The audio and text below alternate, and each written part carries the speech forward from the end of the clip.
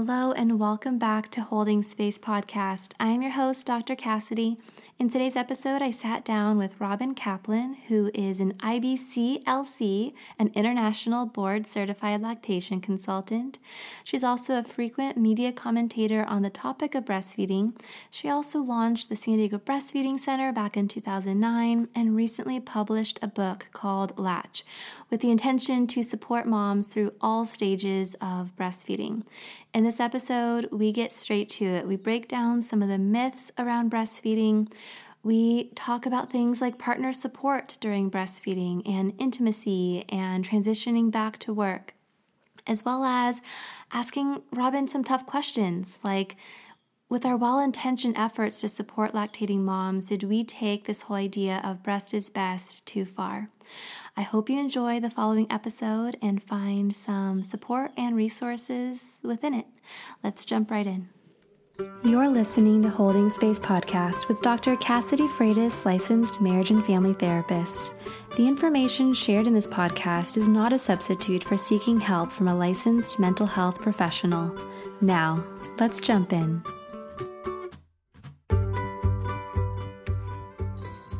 Hello, I am Dr. Cassidy, your host of the Holding Space Podcast, and today I am sitting actually out in my backyard with my good friend and colleague, Robin Kaplan. Hello, Robin. Thank you for coming over and sitting here with me. My pleasure. Great way to spend a Wednesday morning drinking tea in your backyard. Oh, it's perfect. So I first met Robin when I had my firstborn, so probably, 7 years ago now, because she's 6.5, almost 7. And I came into Robin's breastfeeding support group. And I think I was maybe a week and a half, 2 weeks postpartum, recovering from a C-section. So my husband helped bring in the car seat and bring her in because I couldn't really lift things. And I was in a super vulnerable place and I had anticipated breastfeeding being the easy thing, and while it was in many ways for us, I also felt really unprepared. And so walked into your free breastfeeding support group that you still host on Wednesdays, right? Yep, so it still goes on Wednesdays. And so Robin offered support and a loving presence, and she really held space for me to ask a lot of questions. I also met through that support group my first mom friends, and so even once we got past the breastfeeding hurdles, I kept coming in just to be around other moms. It's a great reason to brush your teeth and get out of the house in the morning. Exactly. It's a perfect reason to brush your teeth out in the morning. And so and then later on, you and I became professional colleagues because once I went back into my practice, my clinical work, I found myself wanting to and desiring to work with postpartum families and moms, and you became a great resource. Oh, thanks. And now we're office mates. I know. Which is awesome. Yeah, we're in the same office space. So, Robin, I always love to hear origin stories and how people got into the work that they're doing. So, would you mind sharing a little bit about how you became a lactation consultant? Yeah, absolutely. So my boys are 12 and a half, almost 13, wow. and 11 and a half. So they're about 15 months apart. And my oldest son's name is Ben. And when Ben was born, we had a very, very long, as most first-time moms have, very long labor and some challenges with breastfeeding in the beginning. And a lactation consultant had come into their hospital room, and I didn't even know that profession existed. At the time, I was managing an education program at a local art museum. And she came in the room and she was helpful, but we left the hospital really not knowing what we were doing. And so by day 4, we go into our pediatrician's appointment and she's asking how breastfeeding's going. And I simultaneously just start to sob. It's not going that well. Mm-hmm. And so she handed me the card of a lactation consultant who my husband called on the way home from the pediatrician's office. And she came to our home, I think that afternoon even. Wow. And she helped us kind of turn things around a little bit. It was still, normal challenges for the first about 6 weeks, but then things just started to get easier and easier. And so second time around, I figured I've done this, I've got this. And Ryan was an even harder kid to breastfeed than Ben was, but I was much more educated at the time. I knew what it was supposed to feel like.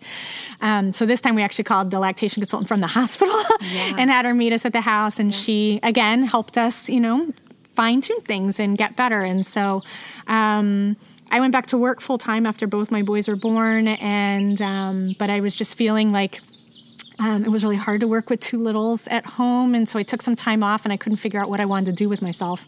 And my stepmom is a postpartum, or she's a birth doula at one of the local hospitals. And so she was like, why don't you become a breastfeeding teacher? You love to teach and you love breastfeeding. And I was like, that sounds awesome. And UCSD has had one of the only lactation consultant programs in the country. Wow. And right in our backyard. And so I went through the program, and the director of it, said, she was asking me what my goals were. And I'm like, I think I want to become a lactation consultant and have my own private practice. She's like, well, you could go back and become a nurse. And I'm like, I don't want to work in the hospital. And so I went through the program and started my own business. And that's kind of how it all began. Like, just my boys are the reason why I became a lactation consultant. They were the inspiration. They were your muses. They were my muses in such piranha-like ways. Piranha-like ways. Yeah. I love that. Well, thank goodness for those muses, because now you are an incredible resource for San Diego moms. Oh, thank you. But with the recent launch of your book, Latch, you are now a huge resource to moms, and you will be a huge resource to moms all across America, and maybe even internationally. I don't know. We need to get that book translated into other languages too. So when did you start? Because you are the owner of the San Diego Breastfeeding Center. Yep. Yeah. So when did that start? So I started that in 2009. I had finished the program that year and then started going through the whole process of starting your own business and everything. And while I was doing that, I obviously was not very busy because no one knew of me.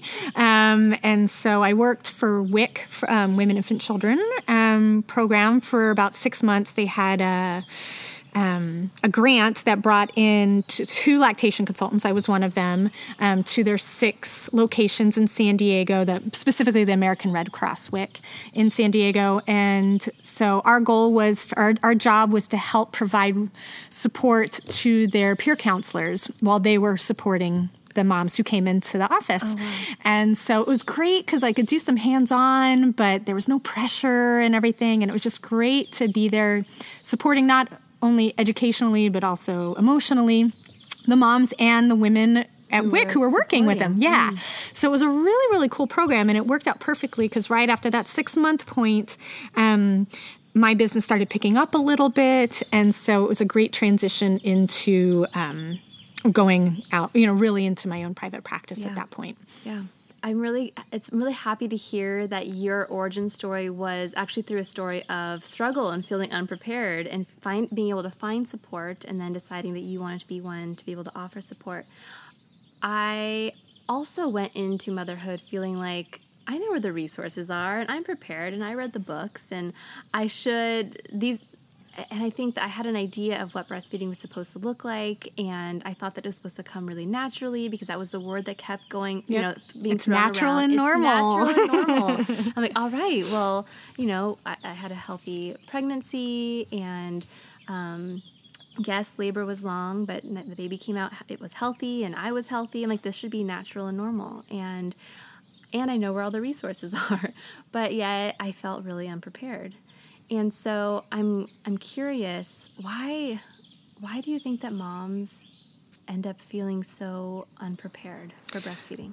I think we take a lot of time. I can speak from my personal experience. The 8 months that I knew I was pregnant, I spent a lot of time going online, looking at what was going on with my body at that week, and all about my pregnancy and what I should be noticing and everything like that. But the amount of time that I spent looking at things and researching for after the baby actually came out was pretty minuscule. I mean, we take our birthing classes and things like that to prepare how to get the kiddo out. Yeah. But then once he's here, I remember my husband and I driving home from the hospital with our son in the back of the car, giggling because we're like, don't the nurses know that he'll be safer if we just left him there? Because I mean, we had diapered a couple kids, we'd held a couple kids, but it was comical to us that we had absolutely no training for how to take care of this little being that was solely relying on us. On you. And so I think, and then we have this expectation that birth is normal. Obviously, the kid has to get out. Yeah.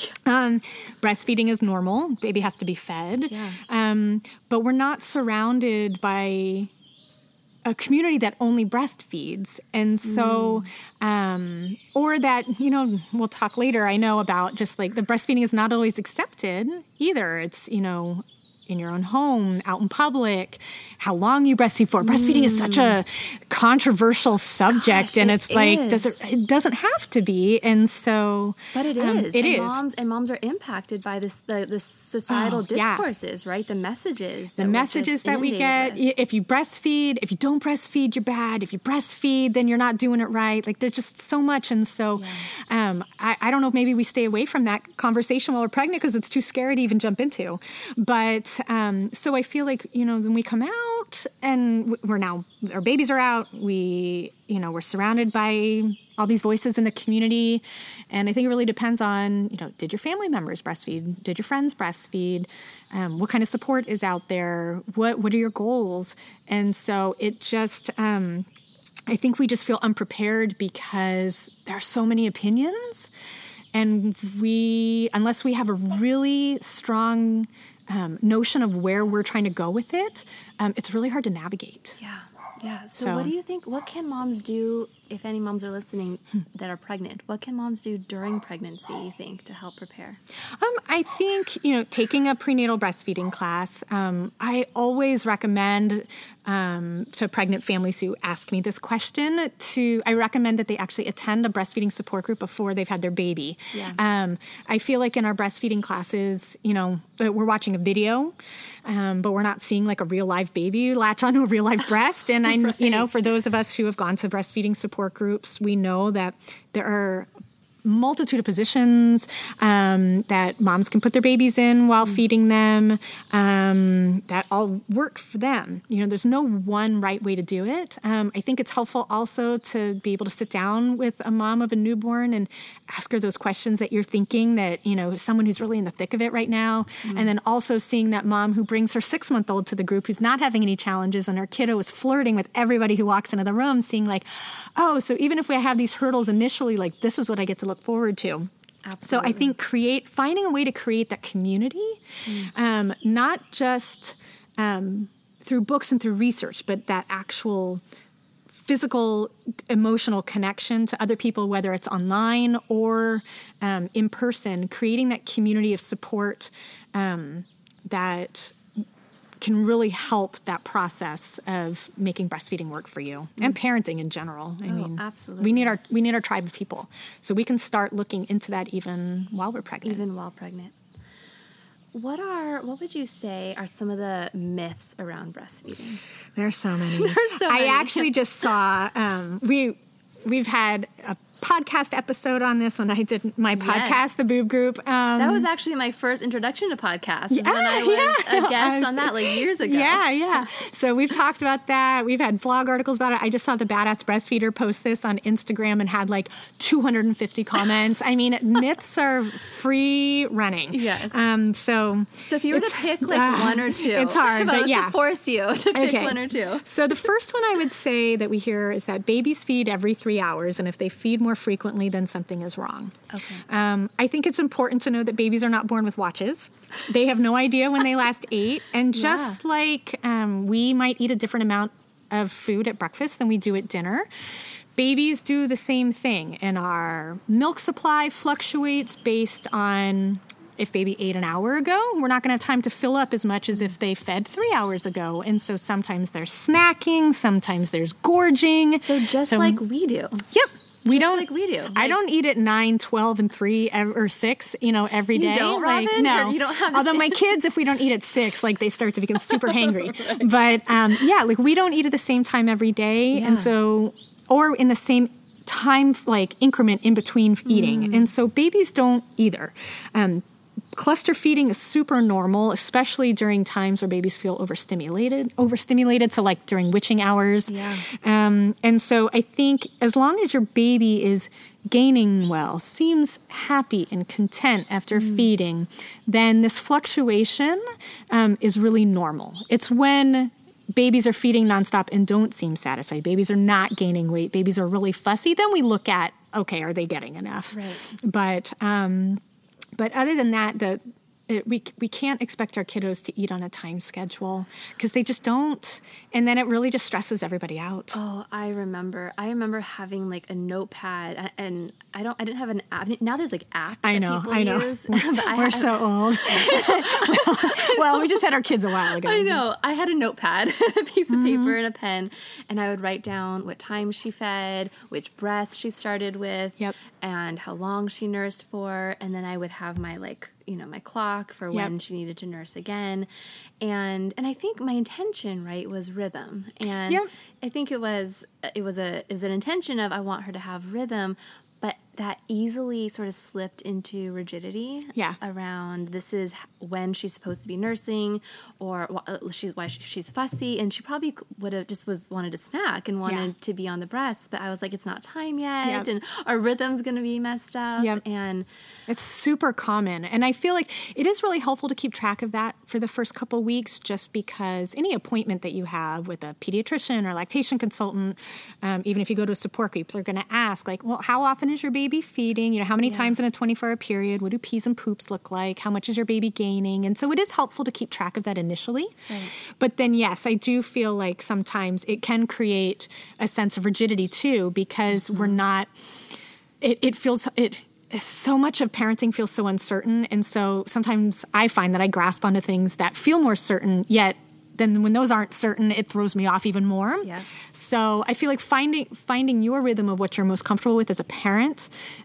Some moms love those apps, and that actually makes them feel very supported, and they feel helpful. So I say, find what works best for you. But yes, know that. And even as babies find their rhythm and they are feeding roughly every 2 to 3 hours, and maybe they're sleeping longer at night as they get older, you throw in any sort of developmental milestone, teething, crawling, walking, anything like that, you're thrown off again. I mean, even now my kids are preteens. If they don't feel well, they're going to wake up in the middle of the night. I'm going to have to get up and go get them. They might come into bed with me. Your rhythms are always going to be thrown off as a parent. Right. And so I think that was my biggest lesson that I needed to learn. And it's just really hard because I'm super type A. So I was just going to say, I'm like, for the type A's listening. It's hard. It's hard. It's really hard. It is the most humbling experience that I still continue to witness every single day. So humbling is the right word for this. Yeah. this whole parenting thing. But I love what you're saying, that it doesn't stop when they're newborns and it's brand new, and there's so much of you that's needed physically. Yeah. It's so hard. But these are things, like there are parts of that are going to get easier, right? Like your children aren't going to need your body to nourish them for the rest of their lives, right? Or to be changing diapers, or they're not going to need you as much in the middle of the night as they get older. But just like as babies, different days and different milestones and different things that are going on require different needs from us as parents, that same thing sort of follows us throughout parenthood. It does. I remember I was sitting at the beach. This was just a couple of years ago, and my kids were out in the ocean, and I was not in there with them, and I was like, I have arrived. Like, oh my gosh, I can sit out here and read a book, and I'll keep glancing up, obviously, but once in a while. Yeah, they're with each other. If one falls, the other one will pick the other one up. But or even just playing in the pool. Like, I don't have to sit there and watch them all the time now, but it takes a while to get to that point, and so it is super intense in the beginning. And if there are breastfeeding challenges, it can feel even more intense, for sure. So for lactating moms, for moms that are breastfeeding, they're not doing this alone. There's usually not always, but there's usually a partner or some support person who's around them. And so what can we, for support partners, like what can they do if a mom is breastfeeding? Great question. And a support person can be not only your partner, husband, wife, boyfriend, girlfriend. Yes. It could be your parent. It can be your sister or brother. I mean, there's your closest friend. Yeah. Absolutely. Some other family member, your grandma. Yeah. Like there are support people that we have in our lives that we can utilize during this new time in our lives as becoming a parent. And they are one of the hugest parts of, I call it our breastfeeding dream team. Yeah. And so this support person, is going to be your cheerleader, your confidant, your number one support person. They can make sure that you're well fed and hydrated while you feed and hydrate your baby. They can assist with latching if you need help, or as well as call in another support person. I can't begin to tell you how many husbands or wives call me on behalf of the breastfeeding mother saying, like, hey, my partner needs help breastfeeding. Can I schedule an appointment? Yeah. So they're the one to actually reach out for the support. Yeah, because, the breastfeeding mom is sitting there sometimes in crisis mode, and sometimes we can't even think outside of that. And so to have another person who loves us look at us and see us struggling, and then they're wondering, how can I help? Like, okay, so call for help. Call and bring that support in.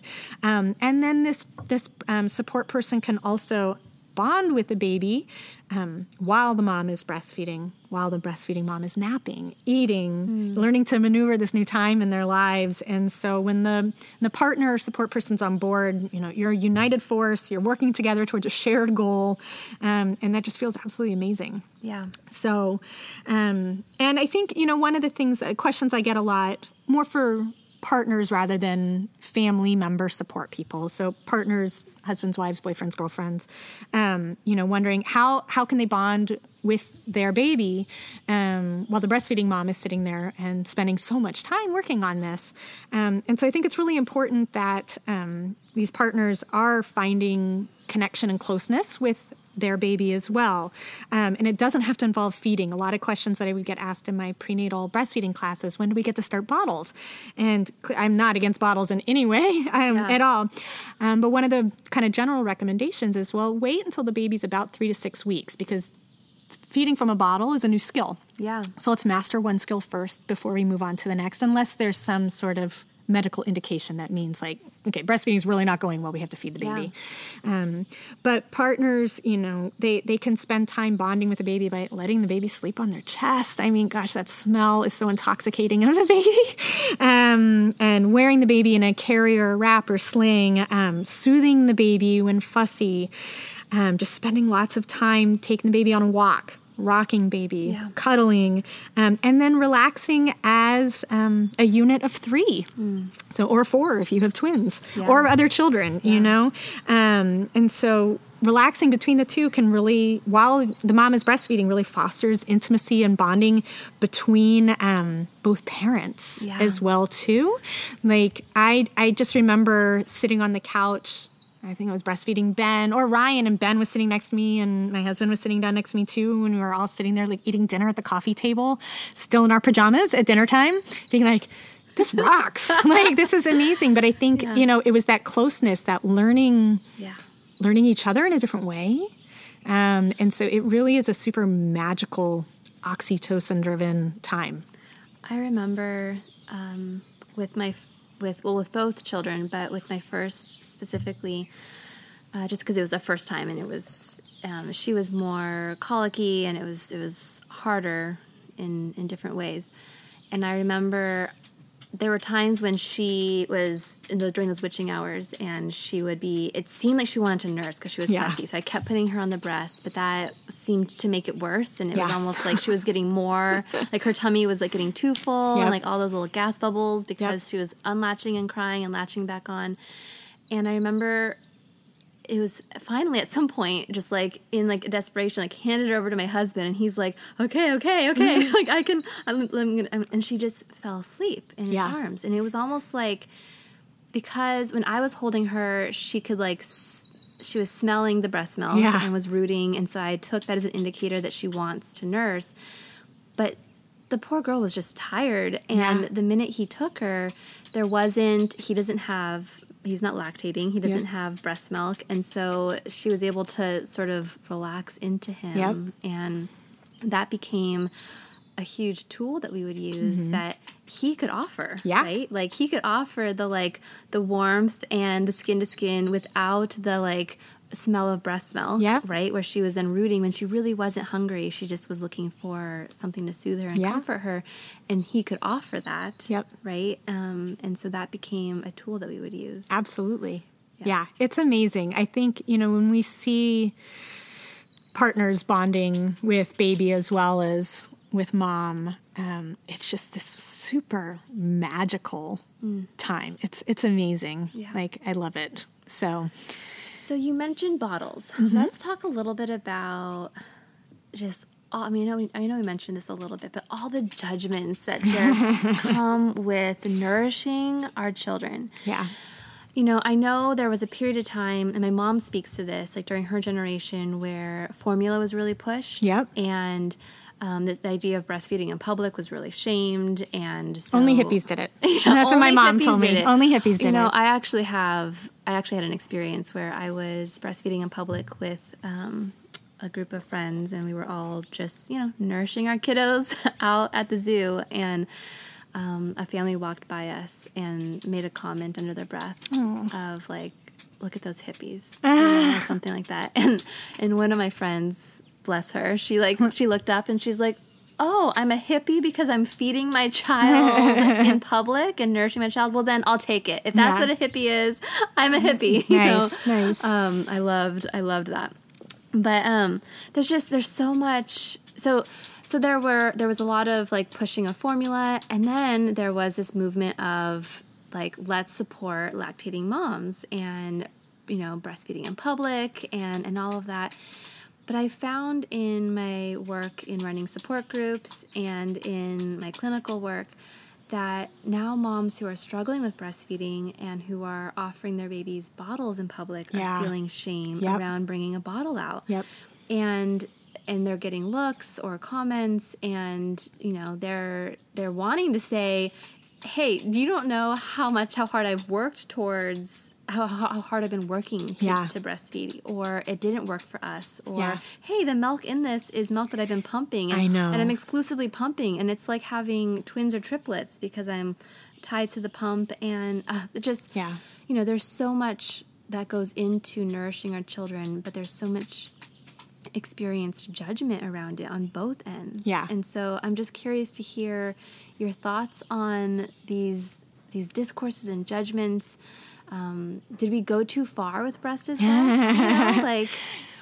I think anytime we use the phrase breast is best, and we're putting something above something else, it creates this ability to be very judgmental. If something's the best, then anything that's not that means that it's worse.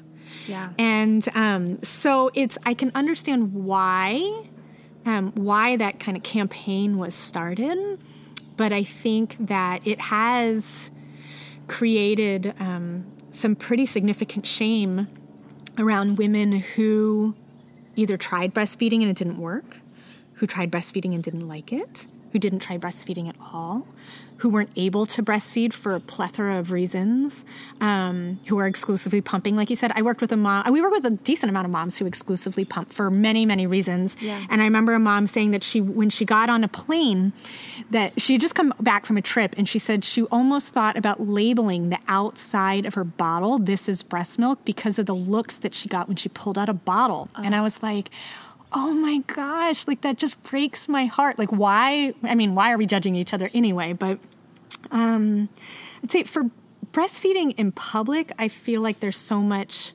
shame and judgment around it just because I think we're so far removed from what breasts are actually for. And they're so over-sexualized that it's more comfortable for people to see a Victoria's Secret model blown up, to and have 10, no issue with it. 10 feet, poster as you're walking by in the mall. Yet, like you said, but you turn around and see a mom breastfeeding right next to it, and we're shaming her for it. And we're seeing just as much skin as we are in those ads. So I think that over-sexualization is a huge part of it. For bottle feeding in public, whether it's pumped milk or formula, again, there's just such a stigma that, well, you're not breastfeeding, you must have failed at it, which is such a terrible thought. Why, if a parent is taking care of their kid, where's the failure in that? Yeah. Like, the rule number one that we learn, like, as a lactation consultant, rule number one is feed the baby. And so if you are feeding your baby, whether it's breast milk, formula, donor milk, if you are feeding your baby what your baby needs at that time, don't feed your baby soda, right. But like if you're feeding them something that's going to help them grow and thrive, then you are not failing as a parent. And if people are judging you for that, I think that the parenting judgment is caused out of fear. Yeah. Fear of doing something wrong, fear of not being the best parent, fear of someone parenting better than we can. There's just so much competition that's driving us to this judgment. Yeah. And then we justify our judgmental thoughts because it makes us feel better. And so if we look at where the judgment or where just the comment is coming from. So putting it in context. Putting it in context, yes. So the woman who made that comment about, you being a hippie or because you were breastfeeding, where did that comment come from? And granted, we don't need to discuss other people. We don't need to look into random strangers and just tell them off. Yeah. But like if it's a parent or someone that you love, look at where that comment is coming from. Where's the context? And it's usually a place of shame, fear, that they weren't the best parent that they could be. They're trying to justify it. But then maybe sometimes they're also trying to make you feel like, well, if you're struggling, there are options. Right. So they're trying to comfort too. There are lots of different places that these comments come from. And so, but they're coming from the person who says it. It's coming from their experience and their lens. And so, which makes it really challenging. I wish everyone would just keep their mouth closed. I know that there have been many clients who've reached out to us and they have waited to almost the last minute because they were fearful of what the judgment the lactation consultant would be bringing to the table. And so I think it's very important when you're looking for anybody for help, your pediatrician, your therapist, any professional that you're looking to, really doing research to make sure that their philosophies match with yours. Yeah. For us, something that I have really worked very hard at for the San Diego Breastfeeding Center is that we're a place for non-judgmental support. We are here to support families, however they look, whatever size they come in, shape, size, gender, everything, and what their goals are. We don't come to the appointment with a preconceived notion about what this is going to look like or with expectations for what we want this family to accomplish. The first thing we ask every parent that comes in to meet with us, which I hope that everybody does, but I can't vouch for them, but it's just like, okay, I looked over your paperwork, today. What would you like to get most out of today? What is your goal for today? So putting the agency back in the hands of the client. Yeah, because I've had a mom come in who said, I made the appointment because I wanted to breastfeed, and the past 2 days didn't go so well. And so I almost canceled the appointment, but I realized that I didn't really know how to use my pump well. So is this something that you can help me with? Like, heck yeah, I can help you use your pump. So, I had them call yesterday asking they needed help weaning. Like, we're here to meet the parents where they're at, and I hope that every practitioner that parents have access to does the same thing. Because if they're meeting with someone who has their own agenda, that's not the practitioner for you. Yeah. So breastfeeding when you're going back to work. I know that you have a class that you offer. Yep. So you have a class that you offer, which is a great resource for San Diego lactating moms.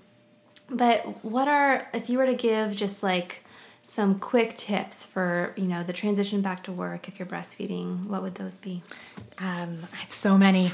And I should say, hopefully within the next 6 months, we'll actually have some virtual classes online for this topic too. Awesome. So for moms, someone who doesn't live in San Diego or they can't attend our class. Amazing. That information will hopefully be online, hopefully within the next 6 months. I'll make sure to be adding your website and access to this in the podcast notes. Awesome.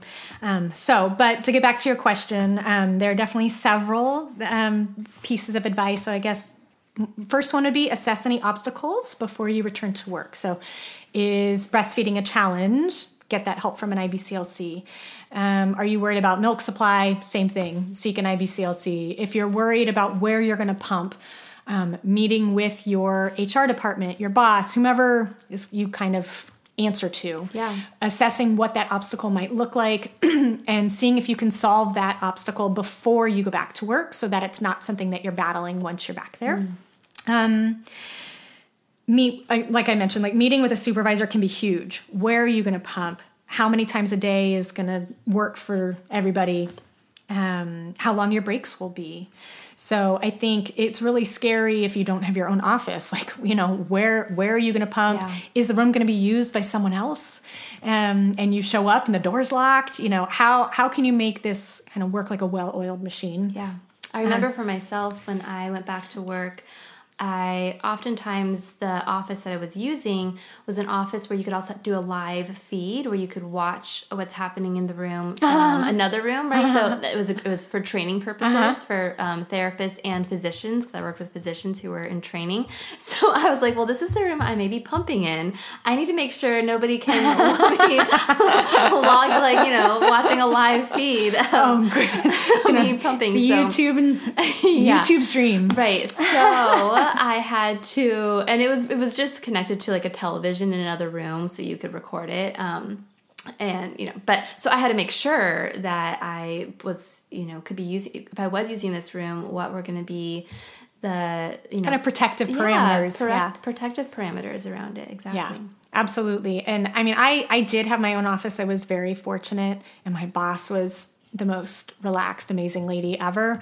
And so she was really great because I could just tell her, like, okay, I'm going to do this a couple times a day and I'm going to put a note on my door. But the first day I was there, I had not assessed my obstacles and there was not a lock on my door that they were supposed to. So they were going to put it in, but it couldn't happen until the next day. So I had like 3 pumping sessions that I had to do that first day back at work. I put a sign on the outside of my door, please do not come in, please do not disturb. I literally had just pulled the pump pieces off my breast and pulled my shirt down, and someone from HR walked in. And I was like, are you flipping kidding me? Did you not see the note? That was eye level.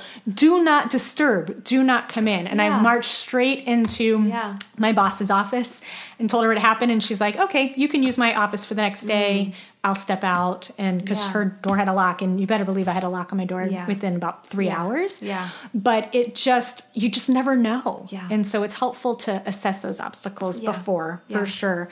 The other obstacle, getting your baby to take a bottle. Yep. So that you will feel confident when you go back to work.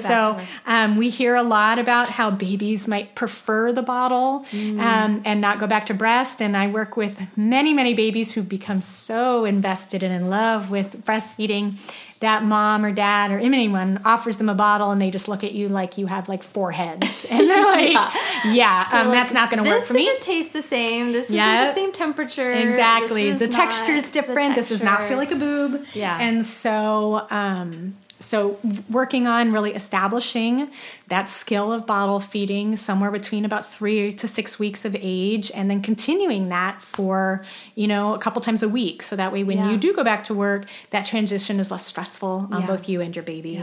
Yeah. Working on getting a little bit of a small freezer stash can be helpful as well. Please do not Google freezer stashes of milk, because you will see these moms who have families that have milk with like 1,000 bags in their freezer, and you will feel super inadequate. That is not the expectation. I always recommend that families have about 30 ounces in the freezer when they go back to work.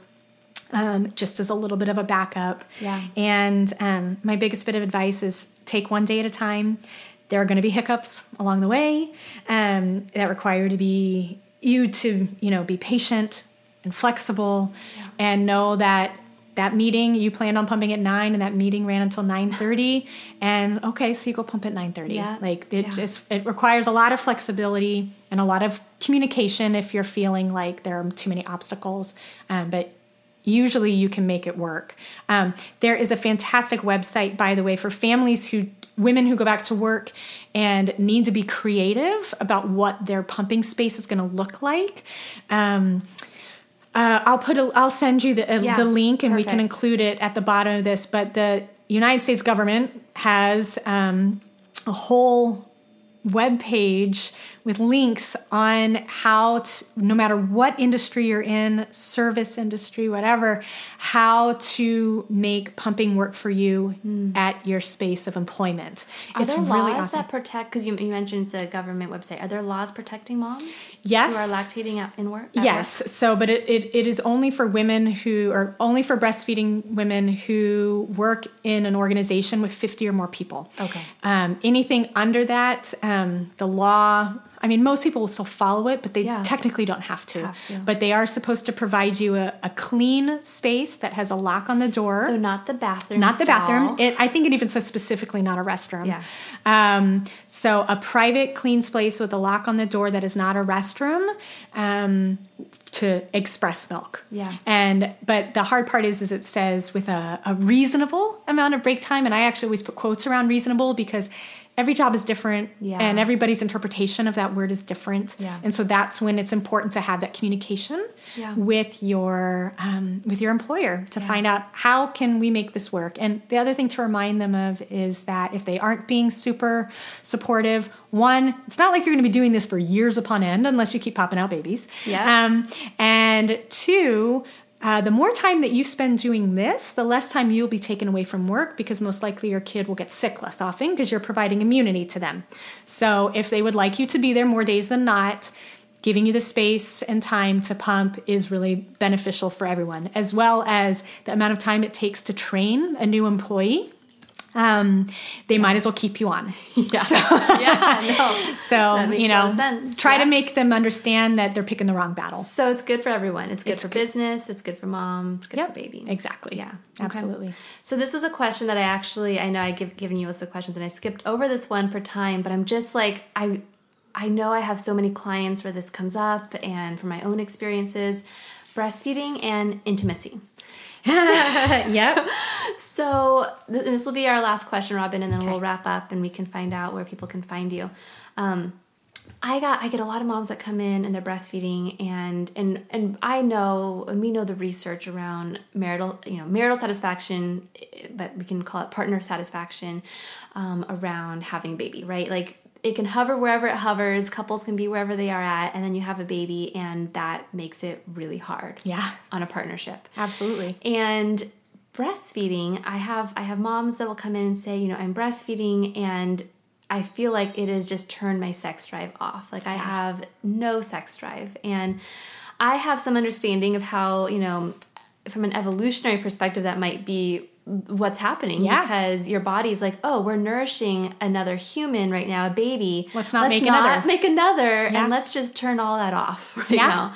But couples can have a really hard time in navigating that. I had a mom say the other day, my partner walked by and just not even in an intimate way, but just like happened to like brush against my breast, and it was like pins and needles down my body, like don't even come near me. So obviously this is something that could be a whole podcast in and of itself, but what has been your experience in talking to moms about the relationship between lactating, breastfeeding, and intimacy? Such a good question. I feel like, so yes, I think from an evolutionary standpoint, breastfeeding can reduce a mother's, lower her sex drive. Now, however, everybody's sex drives are different, and it depends on which partner they're with, there's a lot that goes into that. And when we were talking earlier about this bonding between mom, baby, and partner, and how it's so magical, you go into the bedroom and it could be a completely different scenario. I remember I guess I can get detail oriented here. But a little bit TMI, but like I was a leaker, and so I wanted to wear a bra to bed every night. One, because I'd wake up in a puddle if I didn't, but two, I was afraid of leaking on my husband when we were being intimate, because the oxytocin that's released while you're being intimate is the same hormone. Oxytocin hormone. Yeah, that's happening when you're breastfeeding too. And so, breastfeeding also can dry up some of our mucous membranes, which I remember feeling very, very dry, like vaginally, which makes when sex painful. It does. And especially after, if you have pushed a baby out that way, sometimes that's a little bit more sensitive too, as that's being repaired. Yeah. If there was any sort of tearing or anything like that. So there's just, and I remember feeling very touched out. But I remember feeling touched out even with toddlers when I wasn't breastfeeding too. So I think there's a lot of it has to do with breastfeeding. I think a lot of it has to do also with just the massive intensity that comes along with taking care of another individual, that I find that it can be very hard to shift out of like, you need me because you need to survive, and you need me because you love me and want to be intimate with me. Yeah. So, I also feel like there's a large part of postpartum women that still feel uncomfortable in their postpartum body. I remember I loved the way my body looked while I was pregnant. I was sick all the time, so I didn't love the way I felt when I was pregnant. But I loved wearing bikinis because I was like, I don't have to suck in my stomach anymore. Like, my boobs look good. Like, I loved it. Yeah. But then that part, like, just kind of lingers, but there's no baby in there. Yeah. And then it's just like, not... I didn't like the way my clothes fit. This is several months postpartum, not like obviously the first couple weeks and months. I mean, that's normal. But, the longer it goes on and you want to feel sexy again, and you're looking at yourself in the mirror, and that may not be how you're interpreting yourself. And so I think that that's hard, as well as just unwinding from your mind-numbing intensive day. I found that was the hardest thing that I dealt with, as well as many of the other parents when we talk about this, is just, it is so exhausting. And sex is not, being intimate, I realize being intimate doesn't necessarily have to mean the act of sex either, but just being touched in that way, if you are feeling stressed and touched out, that may not be the comfort that you're seeking. Yeah. But then there are other couples that is the comfort they're seeking. It's so different for everybody. Right. But I think just knowing that in and of itself can be so helpful. Yeah. Because oftentimes I think that's one thing we can feel really unprepared for. We imagine if it's a heterosexual couple, we created this baby together, right? There's many different ways in which a family and a couple can bring a baby into the world and be caring for them, and they may have ideas of what that was supposed to look like, right? Yeah. And this like magical time with my partner, and it's not always going to look like that. It's messy. It's really messy, and it can be really, really hard. And just in knowing that sometimes, I think that during pregnancy, I work with a lot of couples that are pregnant, and I'm working with an individual, and I have them bring their partner in so we can have conversations around, preparing for postpartum and postpartum partnership and what the couple life is going to look like postpartum. So just sort of knowing that ahead of time and preparing and like building that foundation for how are other ways that intimacy can look. If it may not be sex right away. It may not be sex for a while. Yeah. Or it may be, right? Yeah. You may that may be something that comes really easily, and that that a couple really actually finds themselves feeling closer during postpartum and invigorated in their sex life, right? It can be so diverse in how it looks, but just being prepared for the fact that it may look different. Yeah. And then I always suggest for couples to come in and do some couples counseling, finding the time away from baby or bringing baby in if they need to, but finding the space to talk about intimacy and how it might look different for them now. And I think talking about it as soon as possible. Yeah. Because otherwise I feel like, one, it sometimes can be really hard to identify what is the reason that you're not wanting to seek this intimacy with your partner. And then the resentment builds up. Yep. You can tell I've had many, many years of personal therapy as well. But yeah, so being able to really identify what the root of this is, and then whether it's temporary or not temporary. Yeah. But having conversation around it is so important, so that way everyone understands what's going on.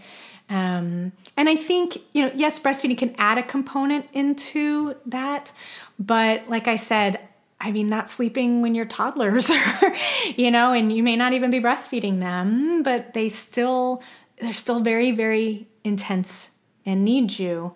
that it sometimes can be hard to make time for a partner, make time for yourself. Oh, yeah. Feeding your own soul so that you are able to feed others is really, really challenging. Yeah. And then it just makes everything complicated. Yeah. And I think in you just sharing that, my hope is that it can shed a light on the fact that this can be, it's normal in the sense that a lot of people are going to be going through an experience like that. But there is support available. Yeah. Like you can go to counseling, you can do couples therapy, you can talk to a lactation consultant. There are ways in which that individuals and couples can get support around all these experiences, right? But my hope is in offering this podcast episode that moms, dads, partners can hear this and be like, okay, this is something that we can relate to, and like I've had that similar experience, or I can be prepared for that potential experience, and know that when I do experience it,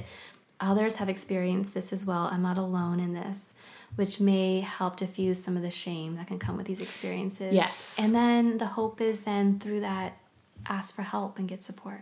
Absolutely. Yeah, because the shame spiral is yucky. Oh, it's super yucky. Super yucky and super sticky. Yeah. Yeah. So, Robin, where can people find you? So our website is sandiegobreastfeedingcenter.com. So that's where you can find our classes, our consultations.